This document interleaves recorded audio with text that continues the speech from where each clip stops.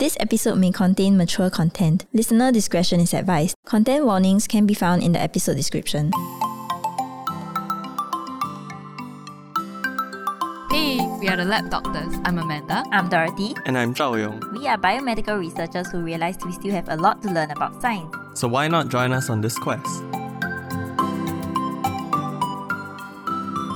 Hey everyone, welcome back to the Lab Doctors podcast. So this week we're going to be talking about... Drowning. What? Wait, you said fun. Oh yeah, I said fun, but that's because recently I'm very addicted to this YouTube channel called Bondi Rescue. Right. Have you watched it before? No, you mentioned it before. Yeah. Yeah, which I will go into it a bit. So there'll be a lot of Bondi Rescue references. So if you want to follow up, you can watch the entire channel. I am at season 4, episode something.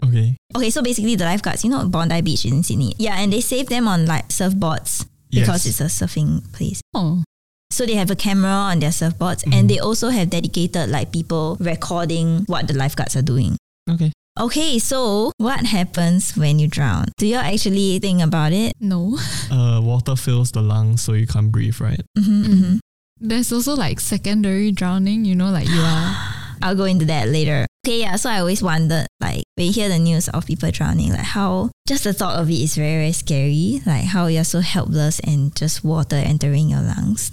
Yeah. So I found a review paper that summarized and concluded that there are 6 stages of drowning. Oh my god. So in the first stage, there's struggle to keep the airway clear of water. Yes. Okay, so this stage lasts for about 20 to 60 seconds for those who cannot swim. And for those who can swim, it starts after the failure to continue swimming. So this is when you are maybe tired or whatever. And this is observed when you see the swim stroke length shorten and your stroke frequency increase. The person becomes more upright in water and the person looks like they're treading water instead of swimming. And also occasionally they go underwater. Right. So this process of struggling to keep the airway clear of water is actually faster in cold water due to your superficial muscles and nerves being cooled and more difficult to move. Right. The transition from swimming to struggling to keep the airway clear of water is subtle and often not detected, which is why it's very important for the lifeguards to know how to detect and like in general, like people in general to notice if someone's drowning so that they can help also or they can like signal for help. Right. Because if you imagine it's like 20 to 60 seconds for people who can't swim or like if you're in like dangerous conditions, it's very short. Right. So Bondi Rescue reference. They said in the channel that like how do they tell whether people are drowning? Because there's like thousands of people at the beach. Yeah. So they said like people who are drowning have a certain look. They face inland, so they face the shore. They raise their hands, they keep their bodies upright, and sometimes they can call for help. So yeah, it's quite different like if someone's having fun versus someone's drowning. Although sometimes like their heads are always going underwater, right? Like the waves come crashing on you. Right. Yeah, apparently there are like YouTube videos like Spot the Drowning Kid for lifeguards to train. I thought like a game. No. Oh my god. I It'll be mean... so morbid. Yeah. Okay, so stroke lengths decrease, stroke frequency increase. Yes. Right. Facing inward to shore.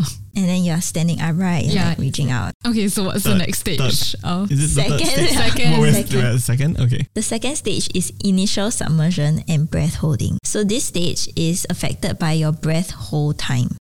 Breath hold time is variable across individuals and is affected by a lot of factors. And guess what factors affect how long you can hold your breath? Your lung capacity. Okay. Whether you have any underlying respiratory condition. Okay, sounds good. But more importantly, during a drowning event, whether you are fatigued already from struggling, and also something that we wouldn't take note of is your clothing. Because like if you're fully dressed, it'll be very heavy compared to wearing swimsuits. Right. Yeah. And that actually pulls you down, that makes you more tired. Right. That makes saving lives harder. Right. And again, water temperature.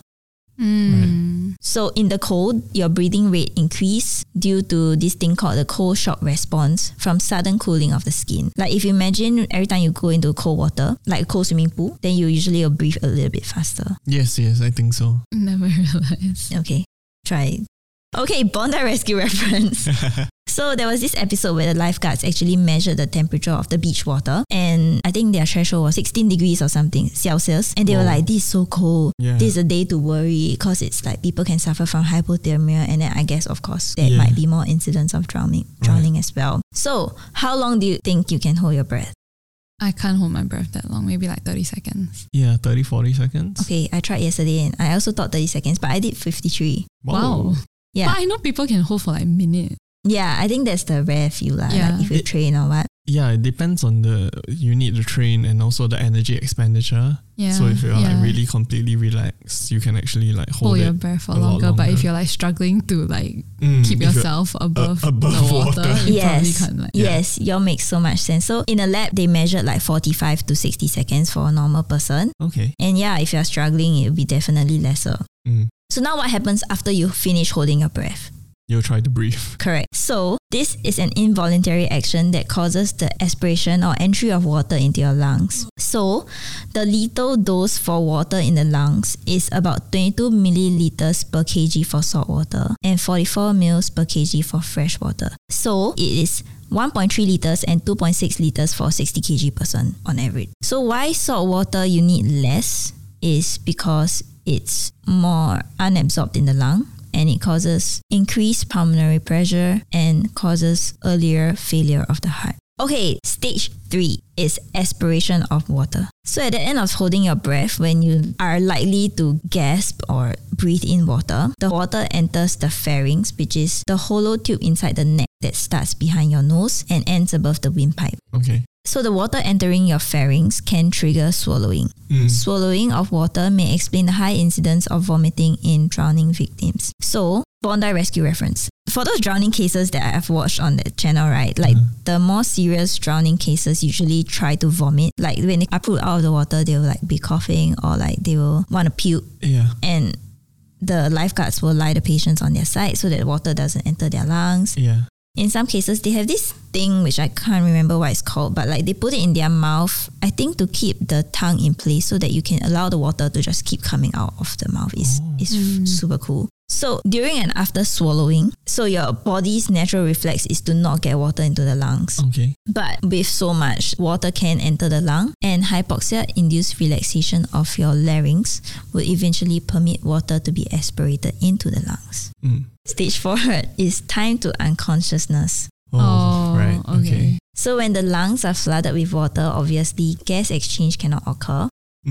Unconsciousness is usually generally thought to occur when the oxygen saturation in the blood falls to 50 or 60%. Also, the rate of oxygen consumption can affect the supply of oxygen in your body and therefore the time to unconsciousness. So your body has reservoirs of oxygen such as in the blood where it's bound to hemoglobin, but of course the lung is the largest reserve of oxygen. So the rate of oxygen consumption is again affected by cold water and less clothing protection. So when we talk about clothing, it's not normal clothing. We talk about like your swimsuits and whether they are skin tight, whether they are long sleeve, short sleeve, that kind of thing. Don't ever wear normal clothes into the water. Okay, so without oxygen, your body first goes into hypoxia, which is low levels of oxygen in your body tissues. Then hypoxemia. So this is below normal levels of oxygen in your blood, specifically in the arteries. And then finally, anoxia. This is when the body or brain completely loses its supply of oxygen. So when anoxia happens, there's depletion of brain energy reserves, failure in brain energy metabolism, deterioration of brain function, loss of consciousness, and irreversible injury to the brain cells. Bondi Rescue reference. Since the O2 levels are quite deterministic of unconsciousness, what I observe is that usually, so these are always like my inference from the show. The lifeguards usually give oxygen supply, so you know they wear the O2 mask.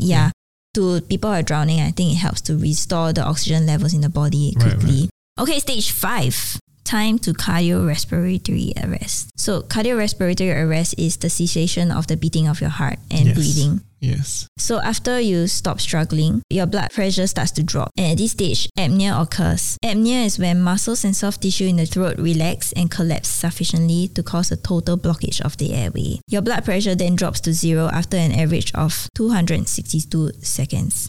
262. About 4 minutes. Like 4 or 5 minutes. Yeah. And finally, stage 6 is death. The good thing is, the earlier someone is rescued from drowning, the better chance of survival, obviously. Spillman et al. Concluded that the risk of death or severe neurological impairment after hospital discharge is nearly 100% when the duration of submersion exceeds 25 minutes. So your brain activity and therefore the metabolism and oxygen demand fall by 6 to 7% for each degree Celsius fall in deep body temperature. Interestingly, when drowning takes place in very cold water, which is less than 6 degrees Celsius, the aspiration of water may, by cooling the lungs, heart and blood supply to the brain, produce selective brain cooling and therefore extend the hypoxic survival time to over 60 minutes. That means if you drown in very, very cold waters less than 6 degrees here, you might have a higher chance of survival after a longer period of time. Wow. It's like cryopreservation. Yeah, kinda. A little bit. Bondi rescue reference. So sadly, there was a case of a man who was reported missing 1 hour after he was last seen by his family. So actually, lifeguards already spotted him when he looked like he was drowning. But when they actually went there to save him, for some reason they couldn't find him, which is very unusual for someone who's drowning to go under so deep. That's what the lifeguard said. So they continued their search for I can't remember how long, maybe 15 minutes or so, but they couldn't find any person drowning. So they concluded that, okay, maybe it's something else that they saw. So they stopped. But then when the family came to report, they basically deep dive and then they found him stuck somewhere under the water. And even though it was so long, they still had to treat him as a recent drown event. So they still had to do CPR for, I think, 30 minutes according to their protocol before he could be pronounced dead. But basically, it's because they don't know how long he has died. Yeah, you can't. It could be 5 minutes ago. It could be 1 hour. Yeah. So it's quite a sad story for that. Okay, and now we'll go a little bit into dry or secondary drowning. Dry drowning is also known as post-immersion syndrome. So this happens when entry of water into the pharynx can trigger transient laryngospasm or bronchospasm. Laryngospasm is the condition where the vocal cords close over the windpipe to prevent water from entering the lungs. This involuntary reflex can continue even out of water, causing breathing difficulties in mild cases and may restrict oxygen to the lungs in severe cases. This is known as dry drowning because water does not actually enter your lungs. So it's like a reflex that continues after the drowning. Pulmonary edema or secondary drowning occurs when one inhales water into the lungs. So it's not like swallowing, it's really breathing in the water into the lungs. And even a small amount of water, which is about 6 tablespoons of water for children, can cause this effect. So when water enters the lungs, it causes inflammation and irritation. One will feel difficulty in breathing. And this will trigger an immune response to protect your lungs. And that's when even more fluid from your bloodstream enter the lung and cause pulmonary edema. This only worsens the condition and can lead to cardiac arrest or death.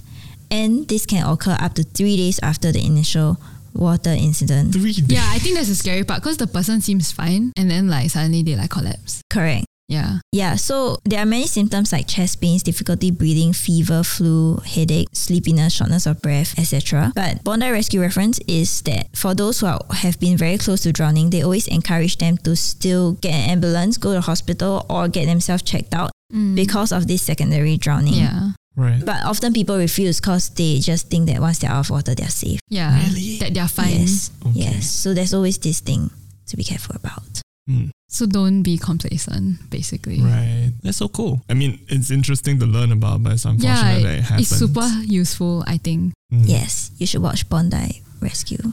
Can watch it through you. Thanks for all the tips. And as usual, subscribe to our YouTube channel and follow us on Spotify. A like and a comment would really help us out. You can also follow us on our social media, Instagram, Twitter or Facebook, and feel free to DM us any questions. Alternatively, you can email us at thelabdoctors@gmail.com. We'll post the links in the episode description so you can check that out. Thanks. Bye.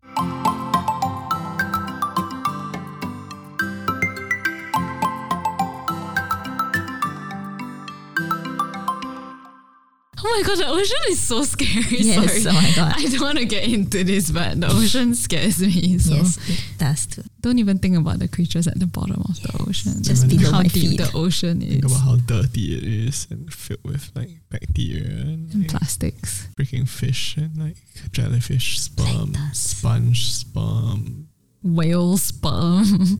Everywhere. Sperm whales as well. Yeah. Pee, poo, rubbish. Why do people go in the ocean? I don't know. It's disgusting. Nowadays when I think of the beach, I'm I don't really want to go in to swim anymore.